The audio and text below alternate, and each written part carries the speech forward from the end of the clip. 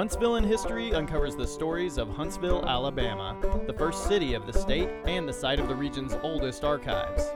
Based on court cases and primary sources of the time, historian John O'Brien and co-host Ben Jobe guide you through the bizarre, surprising, and sometimes deeply troubling records that make up Huntsville's history. Like $50 an hour, dog? Dude, there's people that do travel nursing for like intensive care and they get $100-something an hour. It's crazy. That's a lot of demand. Are we rolling? Everyone get your RN. Yeah. If you don't mind traveling. No, for all of our listeners, when he said $100 an hour, my face dropped because when I've heard that. I guess I haven't been offered that job, or I might be there. I mean, everyone get your RN and go wake up anesthesia patients 2 days out of the week in Tennessee. For no, I think the $100 is like Alaska. Yeah. And like, I don't know, the Netherlands. I mean, for like 48. Yeah, still, heck yeah. I thought I was a baller when I was making $14 an hour. Right. Yeah. Well, by Alabama standards. Yeah. News, weather, sports, Valley. Sports Valley. It's a new sitcom from NBC about a retired football coach in Central California, but he's from Mississippi, and he's trying to teach people life lessons through screaming at... He tries to teach the kids, but the kids end up teaching him. No, the kids don't teach him anything. He goes back to Mississippi hating California, and the divide gets wider in America. He just goes home and urges partisan warfare, and it's not really a good show. It doesn't bridge any gaps. No one learned. Don't watch it. Sports Valley's rough. They did not have a moral of the episode at the end. Sports Valley, it's just nihilistic hatred of anyone that isn't in your tribe. That's what, yeah. So what did America teach us in the end? Nothing. Hate. No. Let's get chilly in here. Yeah. Oh, so snap. My wife has been telling me to quit picking at my thumbnails, and is that a nervous kind of thing? Like, because I pull off the side bits, like the little skin that gets on the side of your finger. Like, I just, kind of tear that off sometimes. I don't know. Is that the same thing, or is it just... No, when I was very young, I used to let my nails grow too long, and people would get on to me for it because I was like a boy with long nails, and I think I really internalized that. But I'm also, I have a phobia of nail clippers. Oh, like big ones or small ones or just any size?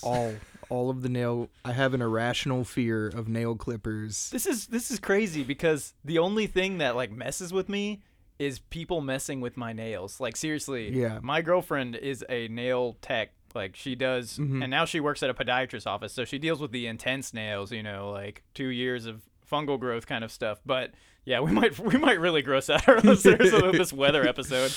But like, she'll be like cutting my nails or like doing the cuticle, and I'll be sweating. Like, yeah, the nails freak me out. No, anything mechanical coming anywhere Really? near like my nails. When we were in Thailand, we went to go get like a pedicure, and the whole time I was like intensely uncomfortable. It was nice. My feet looked great. Everyone was really friendly, etc. But I was just like, You did it though. You you conquered the fear of couldn't even speak the language well, and then I did it the one time, and then I was like, that was it. I mean, yeah, like what's that Leonard Skinner lyric?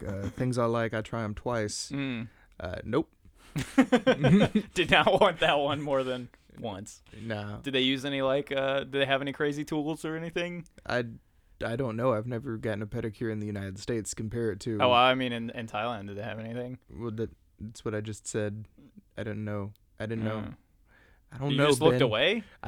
I stared at myself. You just blacked out for the whole thing. You can't remember a piece. I stared at my own reflection in the shop window. How did you look? I looked sad. I don't know why I'm laughing. I feel so bad. Like, but you did it. I'm like proud of you.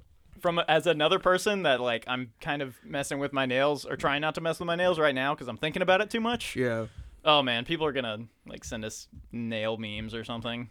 I guess so. Isn't that what the internet is for? I mean, Digital torture. we have to get more listeners. We got to get more likes and subscribes, guys. Yeah, Listeners. listener. I like putting an H in front of various consonants. It was English, man. It was Yeah. just cram all these languages together, see what happens. Also sounds. We'll just cover up most of the U.S. and force the internet to use it. It'll be great. I don't know if we forced it. I don't know. Of all the things we have forced on the world, I don't know if English was mandatory.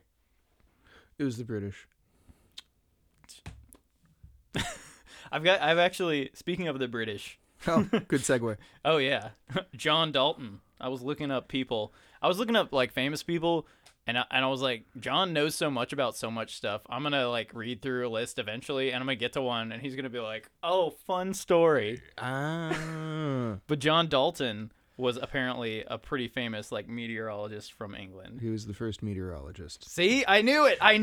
You were sitting there, and I was like, I don't know if he knows some factoids, but you got him. He came up with the term meteorology. Well, there you go. That's why he pulls up so fast on Google. I don't just Google things, though. I look at Google Scholar, too. I made a face with raised eyebrows. I forget it was sort of accepting. Yeah, it was better than nothing. Yeah. But man, we've got a human weather vane. Are there other titles for our gentleman that we're speaking of tonight? All right, so today we've been doing a lot of heavy stuff. That's true. Because we've been messing around mostly in the 19th century. And it turns out, I don't know if anyone knew this, the 1800s were heavy. Yeah, no doubt. A lot of things happened in the United States and specifically in the American South that were bad. No way around that one. Yeah. And it's a huge chunk, so. I mean, pretty much everything until 1965 was actually kind of awful. But the echoes of the 1800s just kept going. You know what? The long 19th century. That's actually a concept in historiography, like really? the study of history or whatever. Right. Is that phrases like the 19th century, the 20th century, 17th century, etc. They kind of ignore that trends and repercussions and like cultural eras, etc. don't just stop once you go from like something that ends in a 9 to something that like ends in a 0. And so you'll see one of the big ones is like the long 17th century. So like the 1600s actually lasted in terms of sort of cultural influence, and the worldview that was prevalent in Europe and its colonies lasted until like the 1740s. Wow. And then there's that famous phrase that like the 20th century started in 1914, you know, like the start of World War I was really the start of the 20th century. And I think we're finally getting into the 21st century here, like the meat and potatoes of it. Oh, yeah. Like, suddenly the hyperpowers are sort of collapsing, and you're seeing a more multipolar world developing, and the rise of sort of Africa in the tech sphere, and just a lot of stuff that people 30 years ago would not have been able to predict. Oh, yeah. And suddenly, you know, like the fact that China went from one of the world's poorest countries to the second largest economy in our lifetime.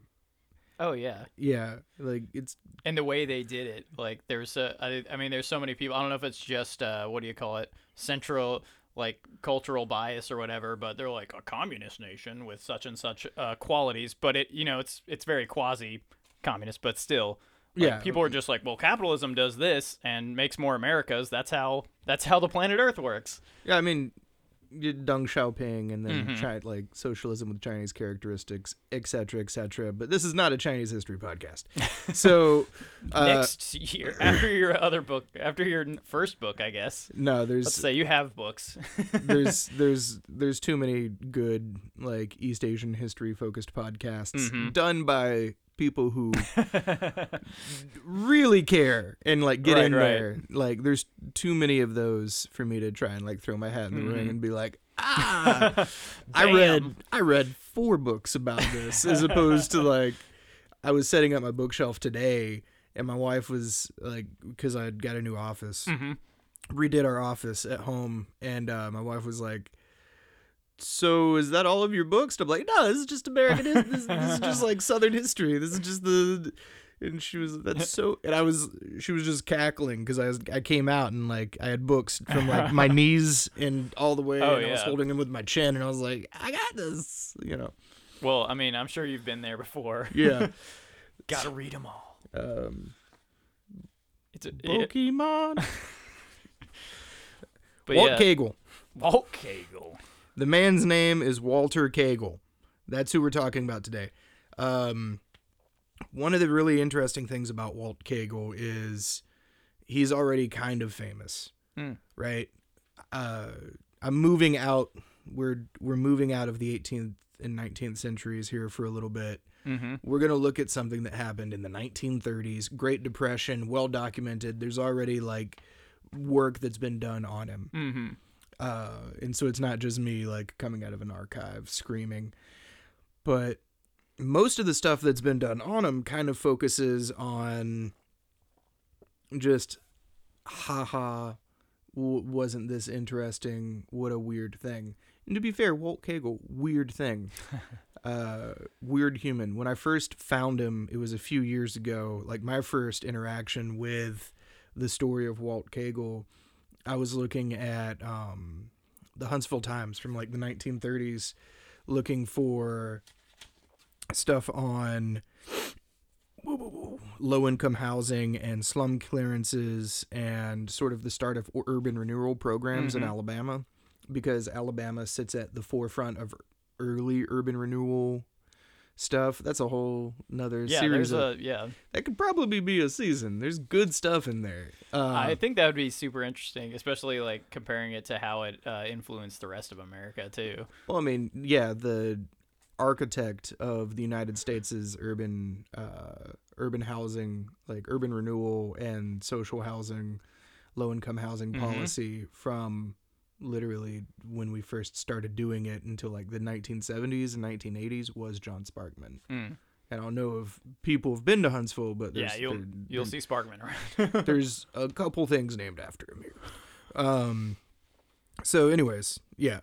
So I was going through and I was looking at stuff about the history of like urban renewal or etc. in Alabama, and one of the things that I love is when you're going and you're using the microfilm machine, the microfiche, and you're just like cranking through because you know about the time period that you want, like the month and the few days in there, and you stop just to like see how close you are, and then you find something crazy, something random, yeah. Right? And so I do think the precision of search engines can sometimes prevent these happy accidents. Oh, yeah. And so, yeah, this was like 2014 or something. I'm cranking through. I stop for a second to see if I'm like near the month. And all I see is 500-pound weather prophet of Boaz dies. And I was like, what? And so I just filed that away. I was like, there was a shining star, spark. That was just like, there's a weather prophet. Yes. At some point. What?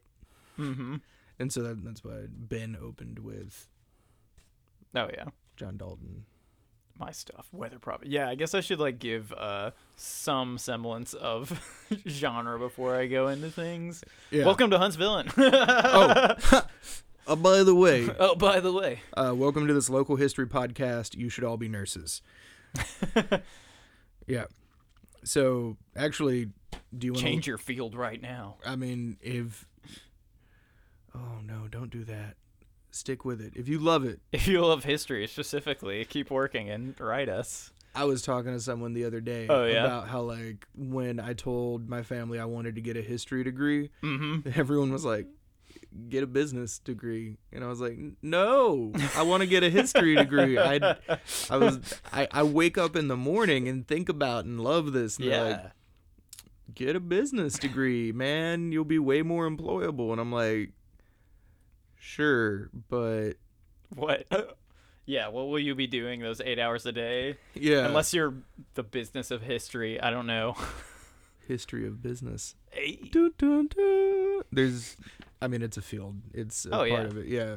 There's people that are really into like local businesses, or, I mean, I've fallen down many wiki holes reading about the history of fast food companies. Taco Bell was originally a hot dog stand. Really? Yeah, and the guy was across the street from a Mexican restaurant, and he would go in there and eat a couple of times a week. And so he started, like... He's like, oh, this is good. I can't eat hot dogs every day of the week, but this Mexican food... Yeah, he brought a notepad and started, like, copying down the ingredients and went home and tried to reverse engineer it. And so just straight up stole this family's, like... Yeah. Well, I mean, I don't know. There's every small town in Alabama, any place in the South, Texas. There may not be a bank, but there's going to be a Mexican restaurant. Well, yeah. Like, I don't even know if this is scientifically provable, but if you drive through the South, you're going to see it. Well, I mean, there's the Mississippi Tamale Trail. Oh, what? I have no idea what this is, but I'm very excited because I want to go on it. Is there a boat route? Because I would like to just hop in a kayak and eat tamales for, like... Well, I mean, like, the first... Year of my life. The first Hispanic and, like... Well, I mean, look, okay, so first off, southern Alabama and Mississippi were part of Spain. And so there's, like, French and Spanish forts. There's literally a town in Alabama called Spanish Fort. Like... all of these places were part of New Spain, and they left behind an influence. But then there were also, in the 1870s, there started to be an influx of Chinese, and, I mean, but mostly in Arkansas, but then also Hispanic workers into Mississippi and Louisiana and Alabama. And that influence stayed the strongest in Mississippi, and so they passed on tamales, and there's parts of Mississippi where tamales are considered, like, because the Mississippi tamale, they switched some stuff up and put, like, sauces that were more appealing to, like, the southern palate at the time, and they started doing different things. And so there's parts of Mississippi where they have their own take on the tamale. Oh, man. And so there's, like, a heritage trail, and you can go all up and down the Mississippi River just eating tamales. Oh, man. I want to do that so bad. Yeah. It sounds like the best summer. It probably, I mean, Mississippi road trip. That would be the jam. Hey, give us some money. We'll sponsor us. Yeah. We'll get in a blimp and we'll go to Mississippi. We'll get in a blimp. The most cost-effective vehicle if you chart it all out. Not the cars we already own. No. It's a blimp. You're gonna pour money down a GoFundMe hole. It might as well be a blimp, guys. Come on. Mississippi tamale The Mississippi blimp. tamale blimp. Dream big, John. Oh, speaking of big dreams. I'm here to keep you on track. The Mississippi blimp. Yeah, big dreams. Guys that... So tell us, I won't spoil anything because I'm excited about this when you just told me about it. I was like, this is interesting. Yeah. This guy had a method. Yeah. So Walter Kagel, all of the previous stuff on him, and I mean, I could only ever find, like, newspaper articles about him, but all the previous stuff on him kind of focuses on a couple of themes. It's like, look at these hillbillies and their weather prophet. Look at the exact measurements that they give, because they'd be like, oh, he had a 72-inch waist and he weighed 525 pounds and they required 14 yards of flannel to make his underwear and this, that, and the other. And so it kind of ignores just the I mean, he was famous. it kind of ignores the story. Like, right. Walt Cagle was the first clickbait. Mm. Well, he wasn't the first clickbait, but he was clickbait. So Homeboy is born March 6, 1891. His mom's name is like Luana Harris Cagle or whatever. Did I write that down? I'm opening up the big book of secrets. It's got a lock on it. You can just... Yeah. It doesn't matter. So, yeah. So she gives birth. He's fine. He's actually normal sized for most of his life. Okay. Right? So he's a farmer in Mountain Borough, Alabama, which is in Marshall County. Right? It's like 4 miles away from Boaz. Okay. And it was actually absorbed by Boaz in 2009. And for those listeners who aren't aware of Boaz, biblical figure, but also the place where, prior to the invention of Amazon, my family and I would go to buy discounted blue jeans.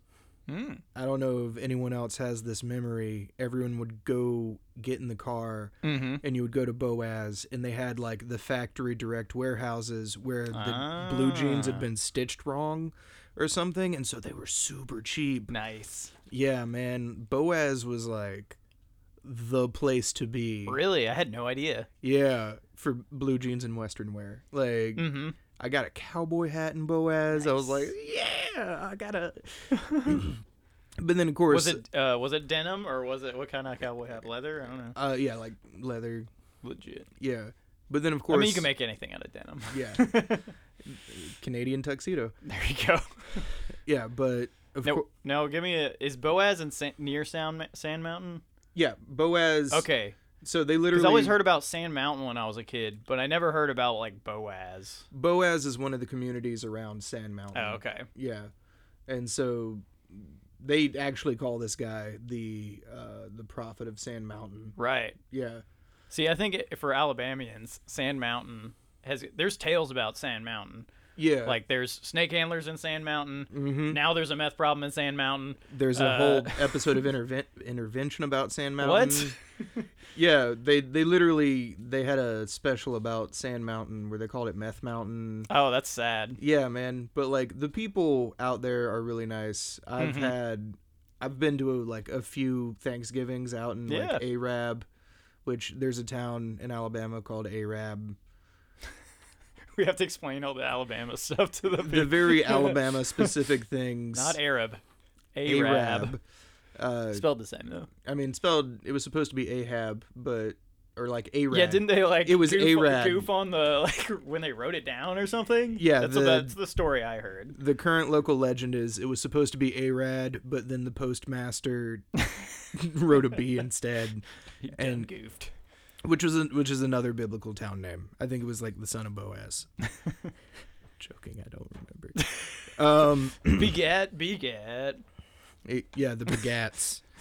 All right, so Homeboy is a farmer in Mountain Borough, Alabama. He marries a woman named Minnie, who is very nice, right? So, unfortunately, in 1923, he was 47 when he died, so... Like, I don't know, he was 30-something, early 30s.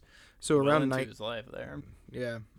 So around 1923, he took down sick, is the way she described it. Like, that's a literal quote. He took down sick, and he entered a short coma. Wow. For about a week. And this was out of nowhere. Like, he would just... had a terrible illness and fell into a coma, and he woke up a week later and he was just ravenous and started putting on weight really rapidly. Interesting. Yeah, like there's like a medical mystery here. Yeah, I was about to say I need more details. I mean, as a nurse, can you diagnose this? No week-long coma from the 1900s. I don't know. I mean, I looked up like the stuff for like a diabetic coma. Yeah, but it doesn't I don't know, the symptoms don't really match up. But of course, then that's not really my area of expertise. Right. So I can't tell nobody nothing. But yeah, so there's like a medical mystery here. So he starts rapidly gaining weight, Right. eventually topping out over 500 pounds. Wow. Right? And when this happens, he has to slow down on the farm. Mm-hmm. So he's not as physically capable of being as active as he previously was. Mm-hmm. And he starts watching animals a lot. Like, he's doing the thing that humans have done for like a couple 100,000 years, which is let the natural world tell him what's going to be happening in the natural world. He learned how to read the news. Right. And so if birds would fly south earlier than they normally do, he would be like, it's going to be a really cold, wet winter. Mm-hmm. If the squirrels and chipmunks started hoarding all their ground nuts in like really large amounts, he would be like, this will be a tough one. Mm-hmm. And so over time, he built up this really fantastic sort of natural vocabulary. Yeah. And we can see from this, right, that he's not just a gimmick. He's a very intelligent and thoughtful and observant person. And so that's sort of what I got out of reading more about him, right? And so... Yeah, in between all the like, haha, Alabama. Yeah. Which is a lot of the news stories people write about Alabama. Exactly. So yeah, in between all of the like, look at these little gibbering village idiots, which, I mean, you know, but We got those. everywhere has Everywhere's those. got them, though. Everywhere has those. Like, I've definitely been in other parts of the United States and seen people act a fool. Oh, yeah. Right? Like, it's not just... I mean, there is a concentration It's in just Florida, different flavors but of gibbering idiot. yeah, it's just different flavors of gibbering idiot. I mean, one of Here one comes of- his tail. I was at a coffee shop in Thailand, and I was getting like a cup of coffee, and this woman is riding on a bicycle the wrong way into traffic. Ooh. And just screaming. And like long flowing graying hair, like an older lady going directly into motor traffic, like cars and bicycles. And she's got like a broom on the back, and I'm like, is she a witch? What's happening?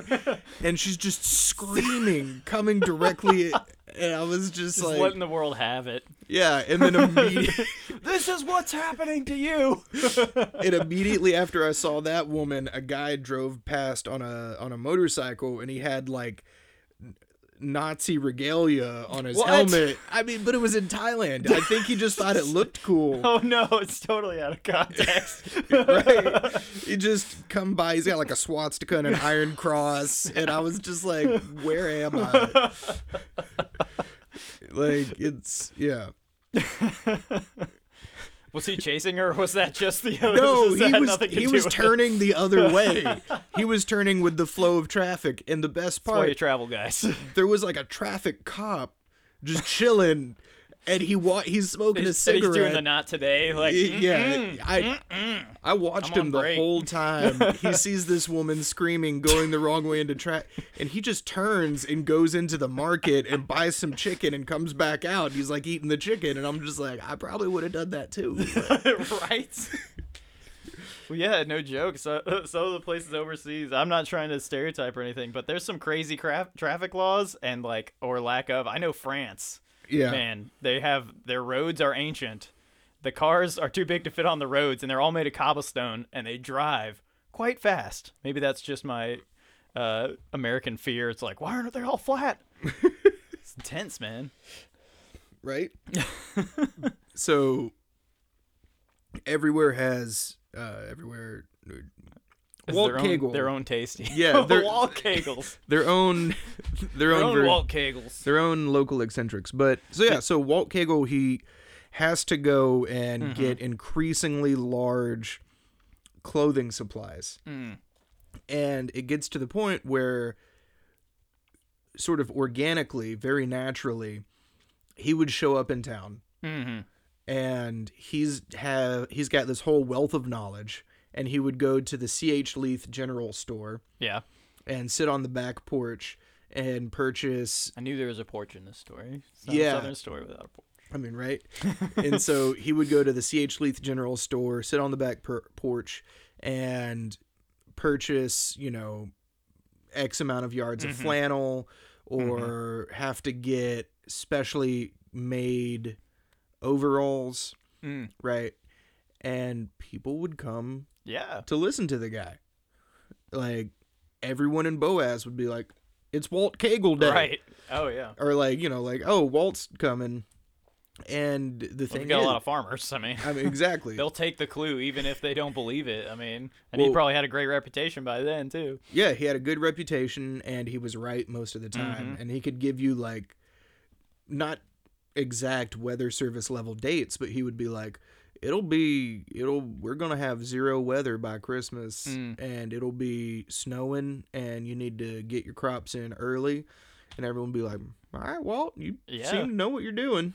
Oh, especially in a certain area. I don't know how much of a weather, what do you call it, secluded area this is, North Alabama, but it is a separate climate from a lot of the regions around. I mean, once you see, growing up in the same place over and over and being a farmer, they're always looking for the signs. I mean, the almanac, all that stuff. Oh, yeah. That is the Bible for if you're trying to make a living off that. I'm not even a farmer, and I used to buy the Old Farmer's Almanac just because it was better than the weather report. Mm-hmm. I quit doing that eventually because we have weather apps now. But wow, I did a lot of my living before the internet. Now there's the interwebs. Yeah. No, I was I definitely had copies of the Farmer's Almanac just in my books. Yeah. Growing up, and it was just random years. It'd be oh, there's 87's Farmer's Almanac or whatever. What happened in the weather then? Yeah. And it's, I don't know.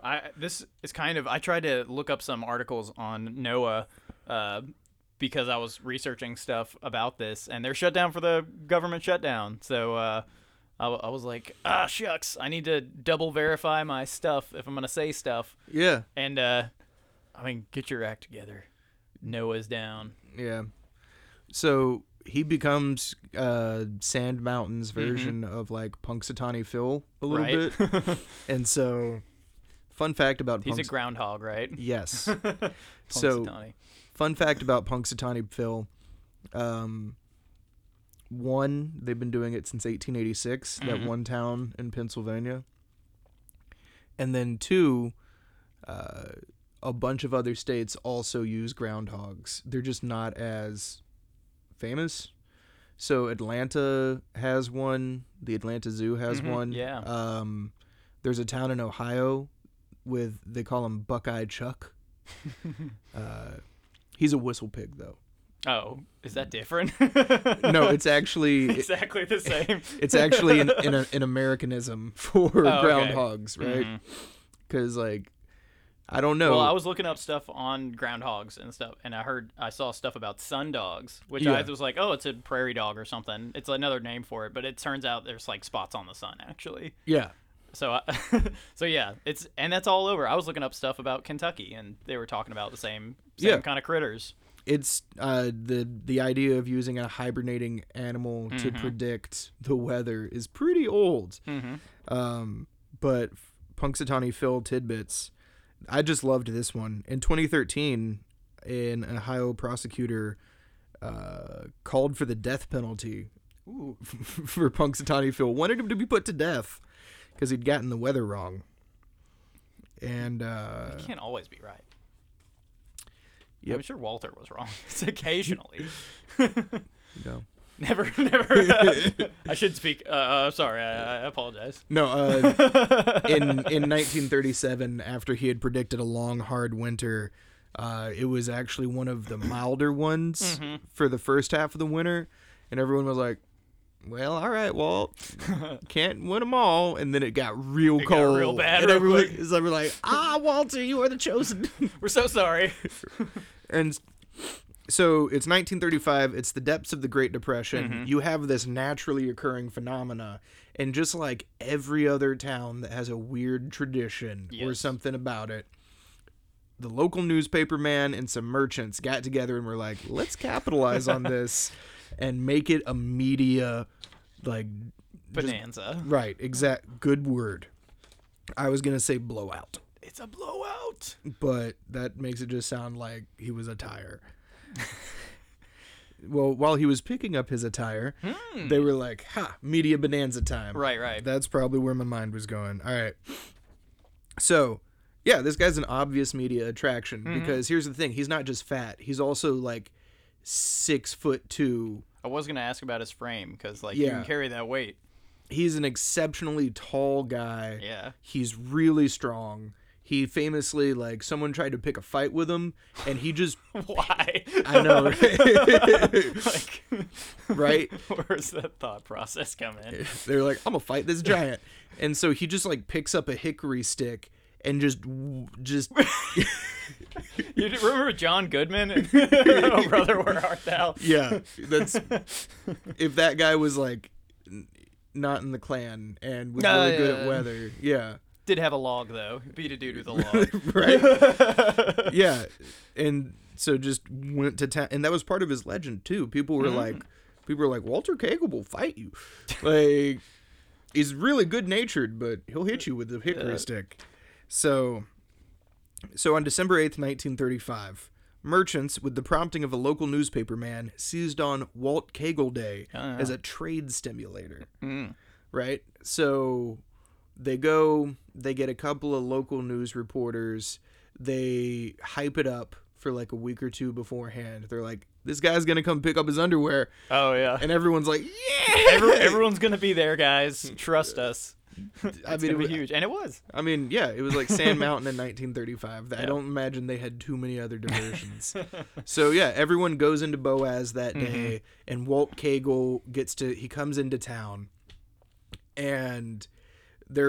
They put him on a fire truck, and he's just going up and down the main street, telling people what the weather's gonna be like. It's such a wholesome, like, Americana picture, right? And so then he goes, and the mayor of the city, W.W. Creel, gives him the keys to the city of Boaz. All right. And he's like, yeah. And there's contests and prizes and all kinds of stuff. The mayor also gives the keys to the calaboose, which is like an archaic term for the jail. So I'm thinking either the newspaper was trying to be funny and they were like, his wife also got the keys to the city, the old ball and chain, which is still dumb. Or they literally just thought the jail did a really good job that year. Oh, so they awarded it to the jail. Either the jail or Minnie Cagle. I'm not sure. Oh, right. As a weird, brutal euphemism. Or his prison. That is his wife. Who's a really nice lady and bakes him 20 biscuits. That's been supporting him his entire, through his sickness and all that. Yeah, just, I guess that may have been before his... Was he married before he got sick? Do you know? Yeah, I think they... Well, there you go. She was with him the whole time. So. Yeah, she was, I mean... Don't hate on Minnie. Yeah, Minnie's great. Creel's a jerk. Yeah, Creel. W.W. Creel. He doesn't get to go on the Mississippi Tamale blimp. So, yeah, this guy, people from all over northeastern Alabama, like Jackson County, etc., they all come down to Boaz. They're buying stuff. All the merchants are happy. And he's riding a fire truck up and down Main Street to the cheers of hundreds. That's a quote that I pulled. So yeah, he gets his underwear, has dinner, and goes home. 1936 happens. I'm nervous. Whoa. It's okay. Okay, good. He's gone from a local phenomena to a regional phenomenon. All right. So we're talking people from Birmingham, Atlanta, Chattanooga, all over like that sort of like corner. Right. Yeah. The ABC corridor, as they call it, for Atlanta, Birmingham, and Chattanooga, just for people that aren't... You non-Southerners. the three Yankees that listen to this. So we'll get 4 soon. So they go out to his farm. They get a truck. They put him in the truck. They bring him back. Merchants are literally pouring gifts at his feet. Oh man, they're just giving him stuff at this point. Right. There's a beauty contest. Like there's a beauty pageant, and Walt's the judge. And so he gets to crown like Miss Boaz. All right. Who is Noreen? Her name is Noreen Brock. There you go. I don't know. She doesn't show up again later, but new mayor. Because I guess everyone was like, Cruel's a jerk. Yeah. The new mayor, Denson Bynum, gives him another set of keys to the city. Okay, good. Just in case the first got changed. Right. Change some of the locks. It's like a huge deal, right? So to give you an idea of how much people enjoyed reading about this guy. Yeah. I went and I found a newspaper from Florida. Right. And I mean, he was in the New York Times. He was. Yeah. But so this newspaper from Florida is the St. Petersburg Evening Independent, which has since become defunct because the internet. I feel like that's the theme here. Is like the internet. The internet wrecked it. Boaz and Boaz has never recovered from the internet. Legitimately, it has not. Yeah. I guess yeah. So the St. Petersburg Evening Independent ran a story about him entitled Huge Weather Prophet Honored by Villagers, which sounds like the most terrifying Central European thing, right? Huge weather prophet honored by villagers. But he made the front. Fires burned brightly. Exactly. It's like that's a horror story. Like yeah. If it wasn't such like a wholesome tale of Americana, like so that made the front page.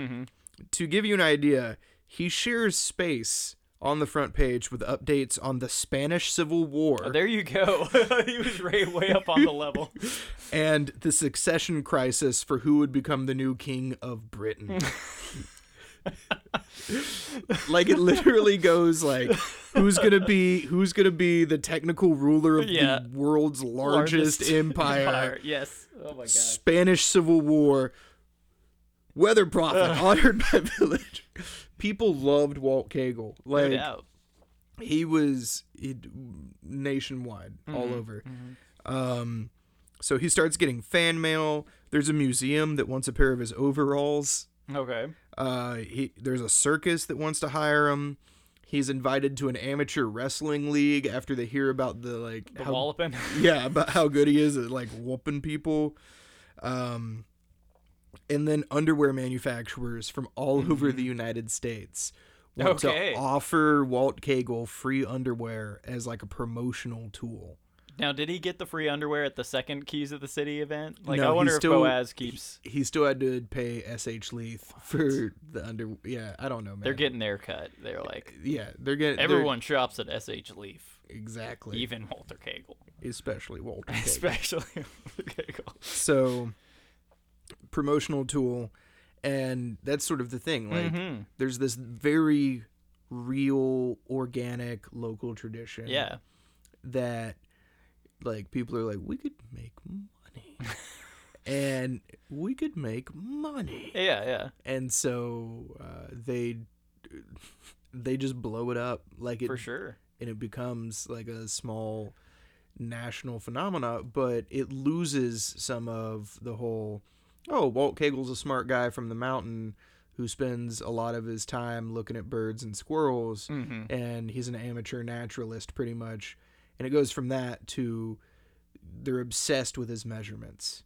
Oh, really? Nationwide. They're like, he's got 74-inch overalls, and he needs a, the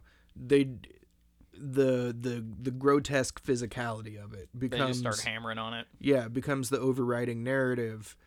And, I mean, the early stuff was the early Alabama coverage was a little more affectionate. But eventually even, like, the Tuscaloosa News gets in on it, right? Really? Yeah. So, what ends up happening, though, is he, at the height of his fame... Do you know how far he traveled, just a curious aside, or like any interesting places he went? You getting there? I was You're getting literally, there? that was the next. Yeah. At the height of his fame, Yeah. he gets invited to New York City to Okay. appear on the radio there. Nice. So he goes to New York City and he does a radio interview. Mm-hmm. He and Minnie, and we don't have a lot of details about his trip. Darn it! I want to hear that. You and me both, man. Like I want to.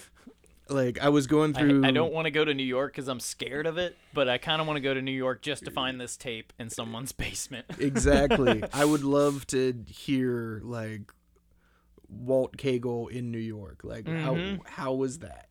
Right? No doubt. Yeah. And so he goes to New York City and he gives a radio interview, and people are like, "This guy's great." And so he gets back to Alabama. And he starts worrying about his health, and people start worrying about his health, and he starts like rapidly losing weight. Like there's a reversal because he had gotten up close to almost 600 pounds, and then there's just all of these fluctuations that are happening, which it sounds like there's something stressing his body out. And I don't know, even in one of the interviews that Minnie did, like Minnie Cagle, she talks about how Walt had just been getting worried and staying up all the time, and she attributes it to the fact that there was a man in Tennessee who was supposedly 700 pounds, and Walt thought he would lose his fame. Really? Oh, Yeah. that's sad. And so he was like, it wasn't the... For a lot of people later on, it wasn't like the weather prediction. It was the weather prediction was a nice touch, but haha, this guy's big. Yeah. And so, what ends up happening is Walt Cagle, at the age of 47, dies of a massive heart attack on June 29th, 1938. And even in his death, people were like, look at how big the... Yeah. And so that kind of does detract from it. But an undertaker in Albertville went and made a special casket for him. It was, just to still give people an idea, it was 7 feet long. Like, the man was... Wow. Yeah. He was already tall, dude. Yeah, he already would have been, like, abnormally tall. Yeah. For the time. For sure. So it was 7 feet long. Mm-hmm. And he had to have apparently 16 pallbearers. Yeah. So I think that's plus the added weight of the casket. Because like 6 or 8 strong dudes from like Alabama could pick up 500 pounds. Oh, for sure. Yeah. And it might have just been, hey, he also was well respected in the local community. So he got buried in the Thrasher Cemetery. Okay. In Mountain Burr, Alabama. And he was a media sensation, and it was the declaration of the death. That's the first thing you saw, right? Yeah, that was the first thing I saw. And so going back and finding out about the life was actually pretty cool, because people, at least in the Alabama coverage, they called him a philosopher. They called him a seer. You know, there's a lot of like spiritualism and mysticism that goes along with the South, at least in my opinion. Yeah, and especially something as like complex and necessary as understanding the weather. Yeah. That's an old one, like maybe the oldest one. Exactly. Of like mysticism. And yeah, that's Walt Man, Cagle. That's an amazing story. And I mean, people use so many. I was just looking at all the like animals people look at for weather assistance. You know, people talk about frogs and stuff, like, oh, the frogs are croaking, it's gonna be raining, but Cows laying down. Yeah. Do you have any more details on, like, you know, I know he looked at like how much nuts and stuff the squirrels and stuff were stashing. Yeah. Do you know anything about of his other methods? Well, like I said, he would watch the birds and the squirrels and like animals of the field, and just if stuff looked like if the animals were preparing for a long winter early on, he would be like, it's gonna be a rough one, and he was usually right. That's pretty awesome. Yeah. I did have the secret fun fact that I found when I was digging through, trying to access NOAA's website and failing. Apparently, you can tell the air temperature, by counting crickets, like cricket chirps. Really? Yes, within. At first, they thought there was actually some farmers' almanacs that cited this, and they'd say like for 15 seconds you count how many cricket chirps, and you add what was it, 40 to it, and it gives you Fahrenheit, like that direct. And they did studies, and then I found like 2 papers that backed it up that were fairly recent, but they say 13 seconds. Oh. So that's the secret. Well, 13 seconds. But apparently they just chirp faster, gets hotter, I guess. So. Did they find a way to convert cricket to Celsius? They did, but it was more complicated, and my basic American mind was like, I'm not doing that one. It was like count for 14 seconds, divide by 3, and then then add something. So you know how Fahrenheit actually figured out the temperatures for stuff? He bought like all the pickle brine in a town and just was measuring it at different ambient temperatures. I was totally gonna ask. I knew you had a Fahrenheit story. I was like, that guy's ultra famous. Yeah, he probably got like 3 or 4 of them. I mean, all I know is he was a briner. Yeah, he bought a lot of pickle brine and was like just dipping. He was a pickle dipper, if you will. He was just dipping stuff into him, being like, "How cold is this?" Thermometers. Mm-hmm. That's the word. There you go. You learned so much on Huntsville in this time. This is an educational episode. Learned how to count crickets. Learned how to count crickets. Well, I mean, there's so much. The weather has been talked about, and it's still a complaint of many. Yeah. And it will be in the future, it seems like. So. There you go. But yeah, dude, thanks so much for bringing this one in. It was awesome. Yeah, he's an interesting fellow. Mm-hmm. And there's more like that out there somewhere. I wonder if he's got like a good stone still, like tombstone around. Yeah. Or anything. It's still. I've been to Thrasher before. Yeah, it's still out there. That's amazing. Yeah, I think Minnie is buried next to him. Mm-hmm. Yeah. That's awesome. Yeah. That he got to be buried next to his wife. Do you know the name of the radio station that was in New York? Oh God, no. But I think if I do some more digging. Yeah. I just want to start calling people in New York and be like, hey, by the way, do you have any records from this time period? Do you have just laying around some tapes from 1937? Might have been a weather prophet. Yeah. From Alabama, maybe. If we find it, we should definitely just put them up on the website. Oh, for sure. Yeah. The Huntsville blog. Yeah, just be like, this was this old boy.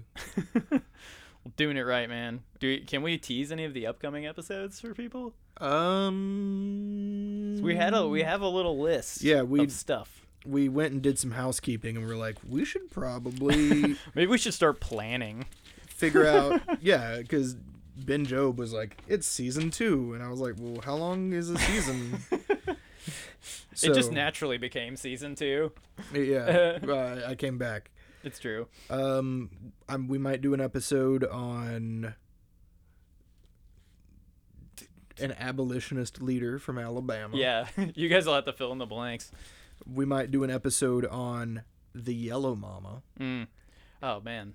That one will probably be rough. We'll go back to the dark side. That one will be back on the... All right, for those that don't know, Yellow Mama is Alabama's electric chair. And it ran all the way up until 2002. And it's the most insidious name for an electric chair. Like Old Sparky, you can almost like anthropomorphize it. But Yellow Mama sounds like something that's like waiting for you. Yeah. Like beneath some wallpaper. No, I'm joking. Just there's no wallpaper in this house, it'll be fine. Yellow wallpaper is a reference to very popular. Anyways, Yellow Mama sounds scary. Then count the things that go over Ben's head on today's episode of Huntsville. And then long term, very long term, we want to do an episode on who are the McGeehees. Oh yeah, notorious. Yeah, The other day I was thinking and looking through records, and I noticed that the same family keeps showing up in like 20% of the assaults committed. Meddling in something. Yeah, between like the Mississippi Territory and the 1850s. Like, they just cannot stop hurting folks. Yeah, send us some ideas if y'all got ideas. I mean, yeah, we might look into them if there's proper data. I mean, yeah, Damn. if we can go and find some good stuff. I also, when I was in Coleman County one time, because I was looking up the tick vat dynamiting. The Tick fat dynamiting? Yeah, we might talk about that. That could be a whole episode. I've not heard of this one, so that'll be news to me. Yeah,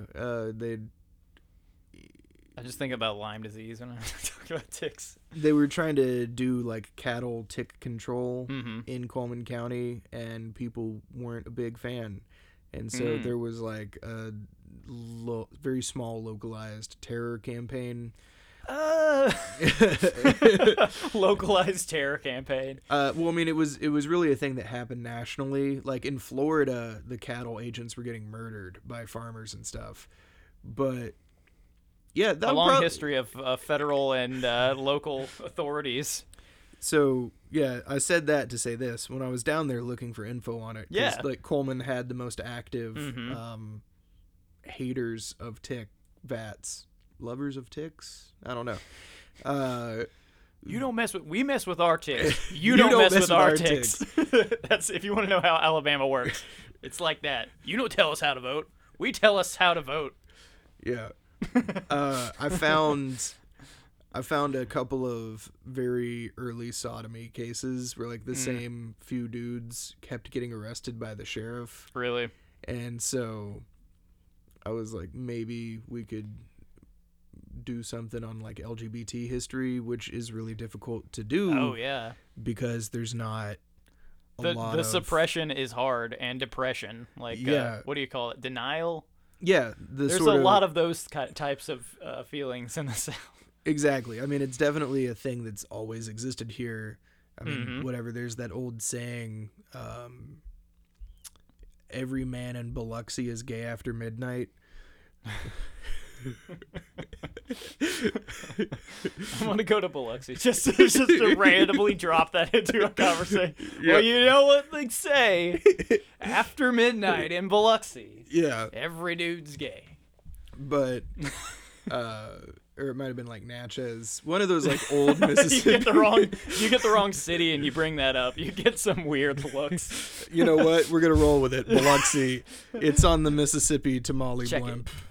Biloxi is a strange place, I'll tell you. Is that the place where they have the casinos out in the water so they can say it's technically not not in the city? They're like, there's a foot of water right there. There, I got a pier. Yeah, the casinos are in the ocean.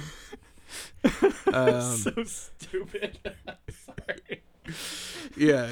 So this is how hard we deny stuff in Alabama. It's like, we don't gamble, but if you go a couple feet into the water, then we're gambling.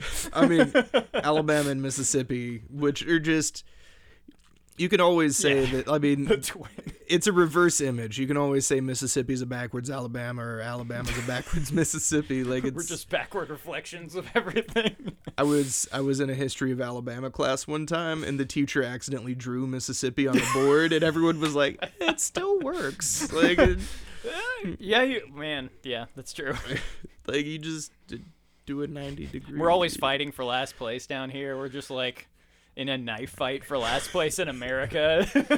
Oh man, you, me, and Louisiana. Like, all right, we gotta cut out. This is the longest overdose. Outroed. We're outroed, but yeah, check us out online, the Huntsville blog. We're working on a new stream for the